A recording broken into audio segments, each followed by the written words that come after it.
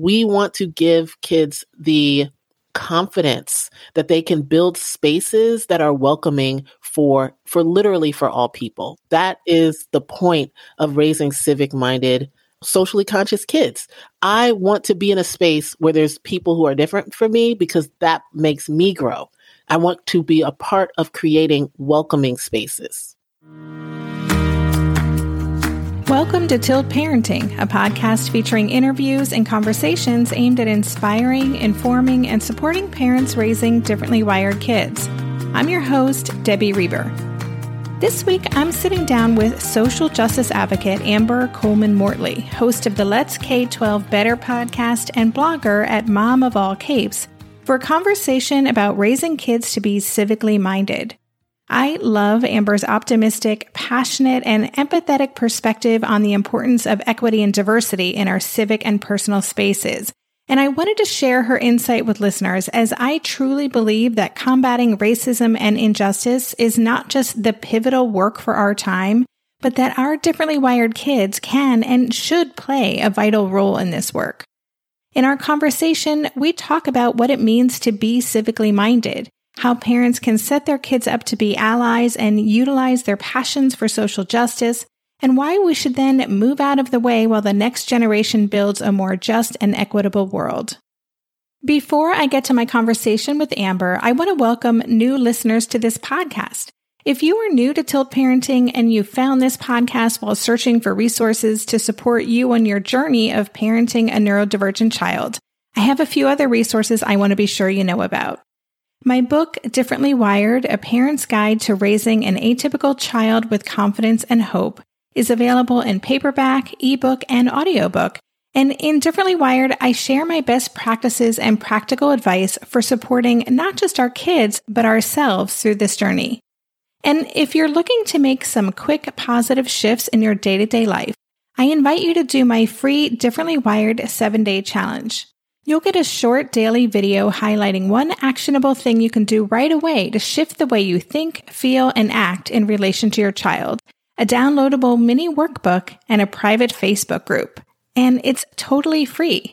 Just go to tiltparenting.com/7day to sign up. That's tiltparenting.com/7day.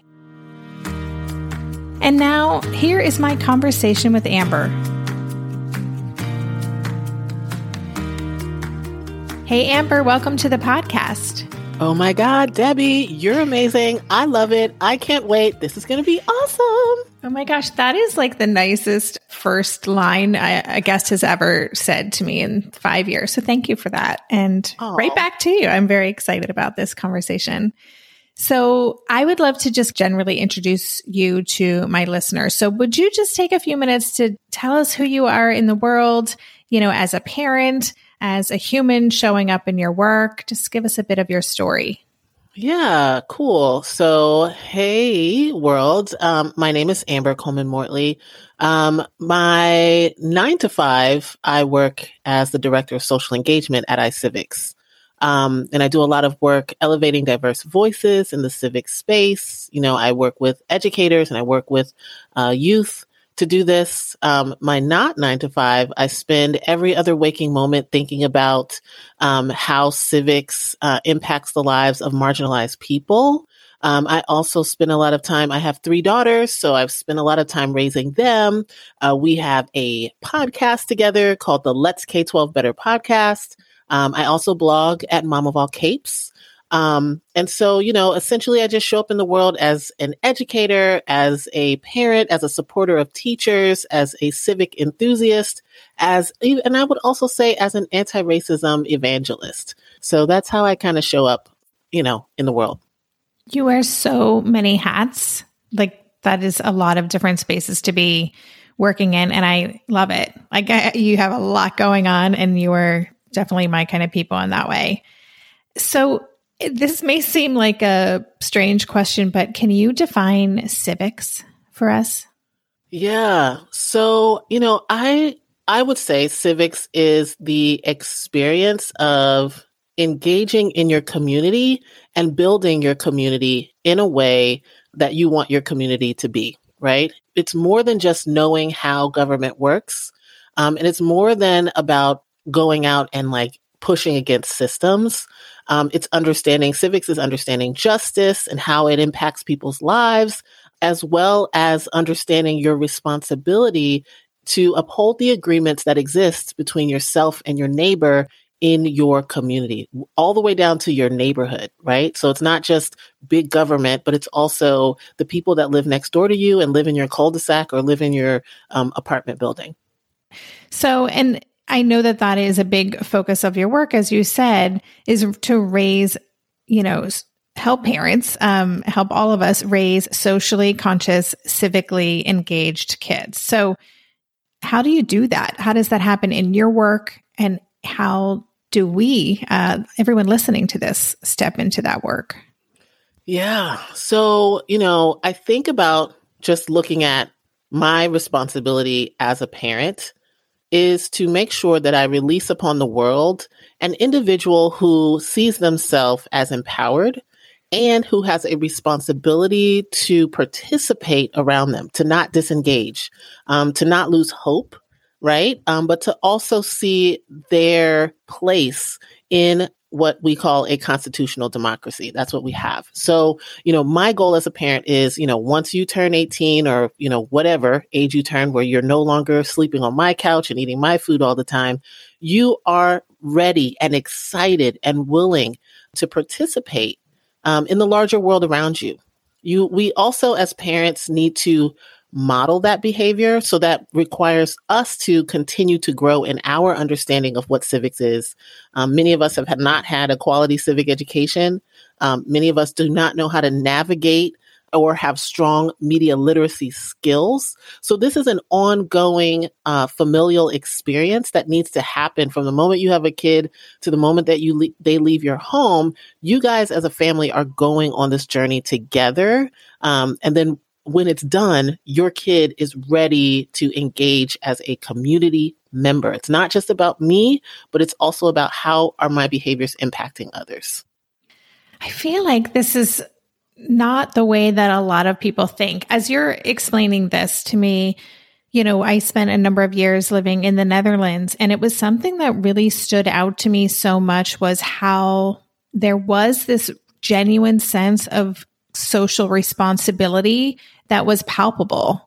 My husband tells a story that when we were shopping at Albert Heijn, which is a grocery store chain there, he rounded the corner and he slipped because someone had spilled some frite sauce, some mayonnaise on the floor. And before he had a chance to hit the ground, literally two strangers grabbed a different, one of his elbows and helped him.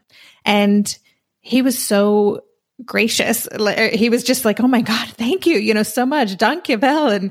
And they were like, they looked at him like, whatever, that's just what you do. And there was just this whole sense there that I experienced. And it was very noticeable coming from the US. And so as you're describing this, I feel like this isn't necessarily the way that a lot of people live their lives, I imagine. And so where do you start, in doing this work for people who are listening? How do they even assess where they are on that participatory scale? Yeah. So the first thing is, we often feel that you must either have personal responsibility as your value, right? Where it's like my individualism is extremely important versus, a communal mindset. These are not mutually exclusive ideologies to carry out or to cultivate in your home. So that's the first thing, right? Shifting our mindset to understand that, yes, having your own, my rights, my responsibilities, my this, my that is essential. That is important. But also I am still connected to the group, right? We think about e pluribus unum. There's one in many. We have to think about that in our home. Think about okay, I'm on a team. My home is my team. Right? I have, my parents, I may have siblings, I may have a pet. This is my team. I still am an important, empowered individual, but my contributions help to make this team better. Once we expand that idea out of our home, we look at our neighborhood or our schools that we send our kids to, right? Where again, you're still an important, you're individual. You are yourself. You are very important. You are empowered. You are beautiful. But at the same time, you make contributions to the interworkings of that school existing and growing and developing. And then you can expand it even further to your city, your county, your state, and then to this nation. And so I think, for many parents, we really have to let our kids understand, and even we need to humble ourselves to understand that, think about this, you put the garbage out on the street. Do you take that garbage to the dump? Someone does that, right? When you put a letter in the mail, right? If you still are mailing letters, someone is taking responsibility to distribute the mail to other people, right? So there are systems in place, agreements in place that we have to uphold to keep society going. So we do not want to lean too heavily into, I'm the only important thing, or my rights are the most important thing. How are my rights working in relationship to the systems that keep our society moving? And so, modeling is obviously very important as at least up to a certain age, the most influential people in our kids' lives. How else can we really grow kids who are civically engaged? Is it, volunteerism? What does that actually look like? And I'd love to know generally. And then I don't know if there are ways that it would be more specific to differently wired kids, but I'd love to hear your thoughts. So first and foremost, getting involved in your school community is tantamount, right? Like, we as parents have to participate in the school community. We can't expect our educators to do everything. That's even down to, if I have a couple hours and want to volunteer sometimes Xeroxing copies for the third grade teacher, then that's actually really great, right?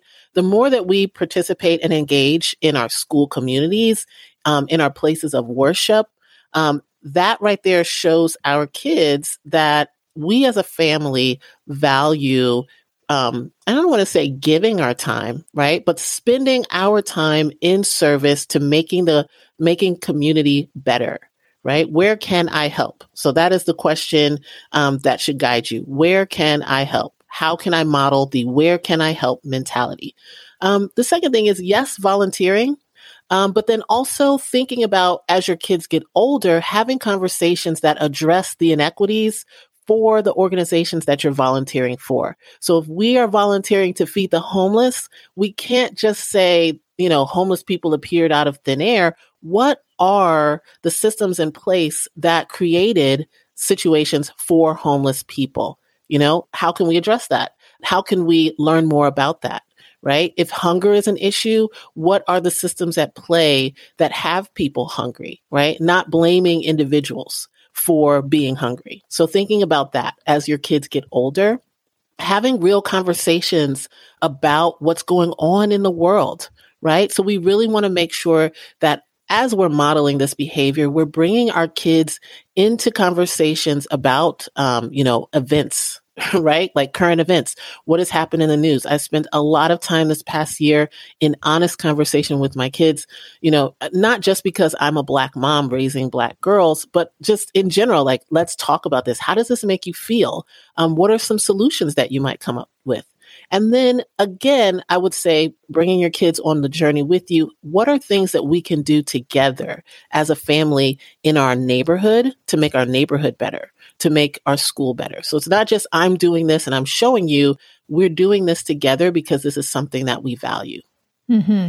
Yeah. And I love that, the reminder to look deeper into the systems. And as you're saying that, was remembering the conversation with Cornelius Minor on the Parenting in Place. And that really stuck with me, because I think oftentimes we think, well, we've donated to this, or we participated in this, or we regularly drop food off. We have a place down the street that is like a community closet. It's an outdoor closet, and it's just for dropping off food and school supplies and anything like that. And so that stuff is very visible, right? But then that reminder that it's so important to really look at the underlying systemic problems and root causes of people who are in need, or, the why behind doing these things. Mm-hmm.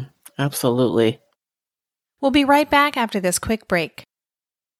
This year, I've been working on becoming more attuned to my body, and so I'm starting to really recognize how periodic spikes in anxiety or disruptions to my routines can seriously throw my whole system off. And as I've been traveling a ton this past month, which is both disruptive and somewhat stressful, I'm especially glad that I have the extra support of Synbiotic Plus, a 3-in-1 supplement from Ritual with clinically studied prebiotics, probiotics, and a postbiotic to support a balanced gut microbiome.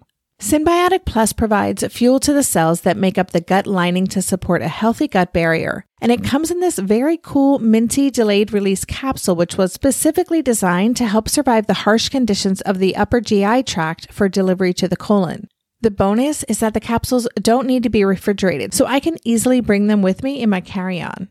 On a personal level, I love that Ritual is committed to sustainability. They're a female-founded B Corp, meaning they are holding themselves accountable long-term to not only think about their company's financial health, but also the health of people and our planet. There's no more shame in your gut game. Synbiotic Plus and Ritual are here to celebrate, not hide your insides. Get 25% off your first month for a limited time at ritual.com/tilt. Start Ritual or add Synbiotic Plus to your subscription today. That's ritual.com/tilt for 25% off. So in our house these days, Darren and I have been working together to up-level our nutrition and healthy lifestyle habits. Maybe it's our age, our changing bodies, my shifting hormones, whatever the reason, I'm here for it. And that's why I'm loving Green Chef, a meal company that makes eating well easy with plans to fit every lifestyle. Green Chef offers gut-friendly recipes each week and is committed to providing a holistic approach to nutrition by offering meals that contribute to the overall well-being of your entire body.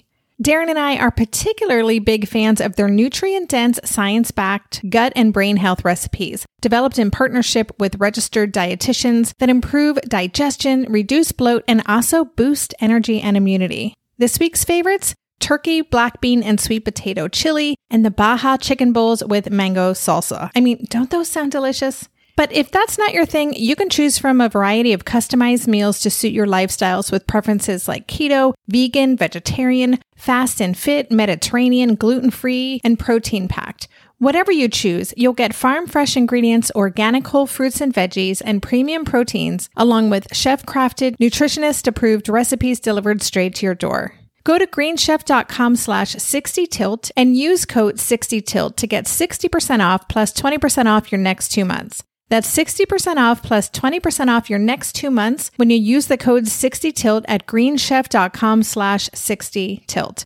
Green Chef, the #1 meal kit for eating well. You talked about building more equitable outcomes, specifically when it comes to raising kids who are not just civically engaged, but anti-racist kids. Can you talk more about that? A lot of my listeners are white, are concerned, and more engaged in trying to show up better as allies and accomplices, or whatever term you want to use. But, how can we really foster that sense of equity in our kids, our white kids, so that they grow up to be anti-racist? Yes. So I want to just throw out this misnomer that anti-racism is anti-whiteness, right? I think there's a lot in the media that has been pushing people away from anti-racism, specifically pushing white people away from this idea that they can engage in anti-racist work, right? So I want to throw that out there before I get started. Anti-racism is essentially this understanding that, one, that racism is a cancerous force in our society that does prevent people from fully participating as a whole and complete person, right? The other part of that is acknowledging the historic impact that our legislation has had on BIPOC, Black, Indigenous, and people of color. Right now it's a hot button issue that people are talking about the Chinese Exclusion Act as a piece of legislation as we're looking at the ways in which we've disenfranchised our Asian community, right? We were talking about this summer, like policing within communities of color, specifically Black communities, right? What are the ways that we can address that and change that? So, anti-racism requires us to ask deeper, better, more nuanced questions about the ways in which our society is structured. And that requires us to also lean into a ton of discomfort, especially, you know what I'm saying? Like, especially if we're all like, oh, things are great. Everything's fair. You know, America's pristine and beautiful. It doesn't mean that America is not beautiful if we also acknowledge that racism is a thing. That's another thing I would love for white parents who are a bit nervous about this to lean into, right? That we can still love and appreciate our institutions and still challenge them to do better and to be better.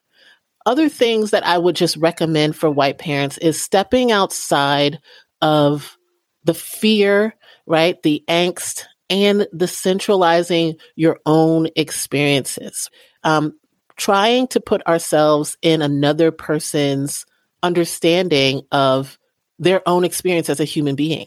Right. So in many ways, when we're looking at, okay, we want to become more anti-racist, we want to push back on the ways in which we're thinking about this society and how it can be more equitable for all, that does not mean that we're leaving people behind, specifically white people. We're not leaving anyone behind. In fact, we all need to march together on this journey to move forward, because I want to craft this properly. But unfortunately, the outcome of us remaining in the status quo means that our system continues to be broken, and that slowly but surely your rights, right, as a white person, no matter where you're at, whether it's class or gender or whatever, your rights as a white person are then also at risk if we do not press forward.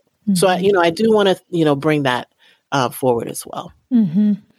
So good. And that piece about leaning into the discomfort and kind of a default for many people to centralize our own experience is really important to look at. And as you were talking, I'm just thinking about something that's happening within the community that I run. And there have been lots of conversations within the neurodivergent space about whose experience is being centered and making sure that parents, neurotypical parents raising neurodivergent kids, are really leaning into the experience and learning and getting comfortable, getting called out sometimes by the neurodivergent adults who are sharing. And we have so much to learn from. And I think that's just a really important piece that I think so many of us can work on, is learning how to notice a defensive reaction and lean into the discomfort and know that that is actually where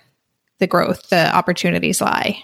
Yeah, the growth and the opportunities definitely are where the discomfort is, right? So if you are not uncomfortable, you're not growing. Yeah. The other thing is, we are all into this idea and mindset of checking off boxes and completing tasks and saying, oh, I've done that. I've done that. I've done that. Okay, great. I don't ever have to go back there. I'm good. The thing about leaning into equity work and justice-oriented work and anti-racism work means that this is a cyclical, ongoing experience where you're going to have to bring in stakeholders that you didn't even know existed. There are voices out there that you have never been exposed to that are experiencing continued and historic discomfort. And, not to blame yourself. It's not your fault that they're experiencing it, but you do have a responsibility that once you're aware of that discomfort, that you engage those communities in understanding, here are the rules as they exist right now. What are your pain points based off of these rules? And how can we work together to create a more equitable experience for everyone involved? Yeah. And that just feels like evolution to me. And evolution doesn't end. It is an ongoing process. And I think it presents so many opportunities, again, for us as the adults and caregivers and educators in our kids' lives to be talking about our discomfort, to be modeling our own journey to learn and do more, and to keep leaning into doing that work. So, super important. I wanted to spend just a few minutes talking about intersectionality. I feel like this is a new term for a lot of people, or they're still kind of wrapping their heads around what it means. I've done a couple podcast episodes where we've talked about intersectionality of all kinds of different identities, but I'm wondering if you could talk a little bit about what that is and why it's really important that we have an understanding of that. Is, again, thinking about this neurodivergent space, because I think obviously there are different experiences of being neurodivergent or autistic or, having these different things depending on the other factors in your life. Yeah, of course. Intersectionality, first of all, deals with how injustice is attached to the layers of your identity, right? That's the most distilled way I can say this. I would say that Kimberly Crenshaw, this is her awesome, I don't even call it a theory, like premise. I don't know the best word for it, but this is her work, her life's work. I would definitely recommend every listener to check out her TED Talk on intersectionality, because she starts the discussion on police brutality and police violence. And we immediately think about Black male bodies, right? But then we think about, well, Sandra Bland and so many, for me, I go right there, like Sandra Bland, or all the way to one of the most recent cases with Ma'Khia Bryant, right? So like thinking about how do these issues impact not just people of color, not just women, right? Not just LGBTQIA folks or non-binary folks or neurodivergent folks. How do they impact a person at their identity on all slices of their identity? So it's not just, if I were to say I'm a cis-born, straight, Black female, right? Like that's not intersectionality. When you think of intersectionality, it's like, okay, if I go to the hospital and deliver a baby, how does my race and gender impact the way in which I may or may not die in childbirth, right? If I go to the bank and try to get a loan, how does my race and my gender and my education level and the class that I'm in and the income that I make impact the kind of loan that I'm going to receive, right? Or if I get service or not, right? So thinking about it in that way, I think it's really important for us to always be thinking about the justice in every situation. And so when we think about intersectionality, it's more like what level of justice is an individual experiencing at any point in time in their existence. Thank you. That was such a clear explanation of intersectionality. And I really appreciate that. And now my mind is going in all kinds of different directions. I'm hoping also that you're not hearing my daughter practice her clarinet in the background. No, I'm not, but I kind of wish I was. We'll be right back after this quick break.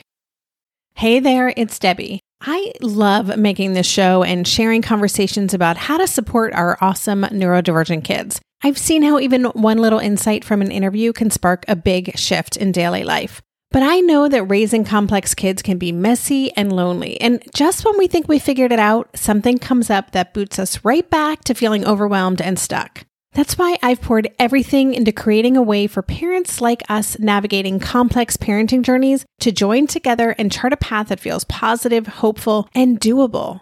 It's the brand new Differently Wired Club experience. In the club, you'll get personal support from me and other seasoned parent coaches, 6 live calls every month where you can connect and get your personal questions answered, the opportunity to learn directly from authors and experts like I have on this show, monthly themes for getting specific and tactical, an exclusive private podcast feed, and the best, most generous community of parents. Seriously, these folks show up for themselves and each other, and that right there is really everything, because it's a daily reminder that we're not alone. Our kids aren't broken, and we have totally got this. The recently rebooted Differently Wired Club is on a brand new platform with its very own iOS and Android app. It is such a great space. However you learn, whatever your style, no matter the ages, genders, and neurodivergent profile of your children, the Differently Wired Club can help you cultivate the positive shifts you're hoping for. Join us today by going to tiltparenting.com/club. That's tiltparenting.com/club. I hope to see you on the inside. No one told us the truth about parenthood. Why? This is the podcast everyone needed before they had kids, because now that those little ones are here, there is a lot to unpack. I'm Rachel Shepardota, and I am your host for the podcast No One Told Us, where we tell the truth about parenting and let you in on all the stuff you really should have known about before having kids. I am the founder of Hey Sleepy Baby, but this podcast is so much more than sleep. We'll be diving into all the topics that you really care about and need to know while you do your best job raising those adorable, tiny humans. Our goal is to just make you feel less alone and less overwhelmed. There are so many things that no one tells us before becoming a parent, and I think that we should really pull back the curtain on becoming a first-time or second-time mom or dad to share the good, the bad, and the ugly. We'll have a little education, a little fun, and a whole lot of heart that goes into each and every episode. So join me and our amazing guests each week to hear us talk about what no one told us. I feel like our kids today are growing up. Well, they are. They're growing up in such a different way than certainly my generation. I was a kid in the 80s, and there were just so many identity factors that were just not talked about, not discussed openly. And so I'm just kind of wondering, this work to raise these kids who have a strong sense of civics, who have a strong sense of equity and understanding, and are curious to look at intersectionality and the systems and the role that they can play. Can you talk a little bit about this generation? I feel like they really are just light years ahead. And I feel like there's so much potential for where we could be a generation from now. Yeah, young people are definitely light years ahead. I don't know how they got there. I think, kudos to parents for leaning into like wanting to raise kids who have empathy, right? But I want to add that young people these days really truly believe that they can make change, right? Even young people who have marginalized identities and are in experiences and in communities and situations that are extremely disenfranchised, they are still having the belief that they are empowered, which is very hopeful. I would say that it is up to adults to move out of the way. I think that parents and educators in many ways, and even mentors, we are preparing in our minds as adults and mentors, we're preparing kids for later, when in all actuality, we need to shift our understanding and this premise that we're actually giving them the skills for right now, right? What is your child passionate about? My daughter, she was passionate about video games. She was passionate about digital blackface. And so I was like, let's lean into that. Like, make a video, educate some people. Let's talk about racism on gaming platforms and how we can be better allies in the digital space, right? So, it's like, what is your kid excited about? What are they passionate about? And continue to encourage them to pursue that passion, no matter how, and I don't want to say trivial you think it is, but in many ways, like, some parents are like, oh, you just play video games all the time. It's not going anywhere. That's actually the future, right? So as adults, we need to expand and let go of the reins and, just provide our kids with the space to explore their own understanding of the world, explore other people's experiences and understanding of the world, without the fear that we have that they'll become indoctrinated, or without this fear that, we're going to lose our child or that they will not adopt our family's values. In many ways, exposing your kids to all of these really beautiful, nuanced ideas lets them become more affirmed in our values, right? And then if our values aren't good and aren't aligned with justice, then it's up to us to then pivot and shift our family values. So yes, kids are excited about changing the future in a way that we've possibly never seen before. They're more connected on digital platforms. They know how to use these platforms. They still need wisdom and guidance from adults, but they also need leverage to use that passion in a way that's productive and can contribute to the society around them. Yeah, and that gets me so excited to think about. And with differently wired kids, I always say that the future will not be normal because they are kind of natural nonconformists. They question everything, and it's exciting because I feel like the world is going to open up to them a bit as well. And maybe the natural gifts that they have or the way that they show up in the world is going to really be a part of all of this change, which is exciting. Absolutely. And I just want to add one more thing, that all of us who are raising kids should be raising them to, as they build the future, right? So some of our kids will be leading organizations, and some kids will be working at an organization. It doesn't matter where our kid lands. The whole point is that we're raising individuals who can then say, I see a person. I'm not making assumptions about this person. I'm allowing this person to show up as they are in this space. I have the skills, the capacity, and even the heart to engage in advocacy if this person can't speak up for themselves, or if they can, to know when to slide over and let them speak up for themselves.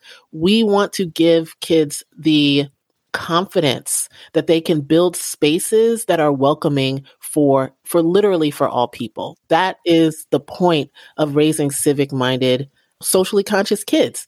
I want to be in a space where there's people who are different from me, because that makes me grow. I want to be a part of creating welcoming spaces. So good. So I know that part of your work involves this type of development in schools and encouraging schools to really cultivate social emotional learning and develop kids who are emotionally intelligent. So obviously there's a lot of opportunity there, maybe even more so now as a result of COVID. But I'm just wondering, how can parents help schools move forward with this mission? Yeah. So first of all, I'd say your vote. Who you vote for on your school board, right? Who you vote for to represent you in the state legislature and at your county level, that is important. Those people right there, like we believe, like, voting for people, it's all about the economy and that's it. Not like what you vote for is what you get. Period. So the curriculum that's in your schools, what you vote for is what you get.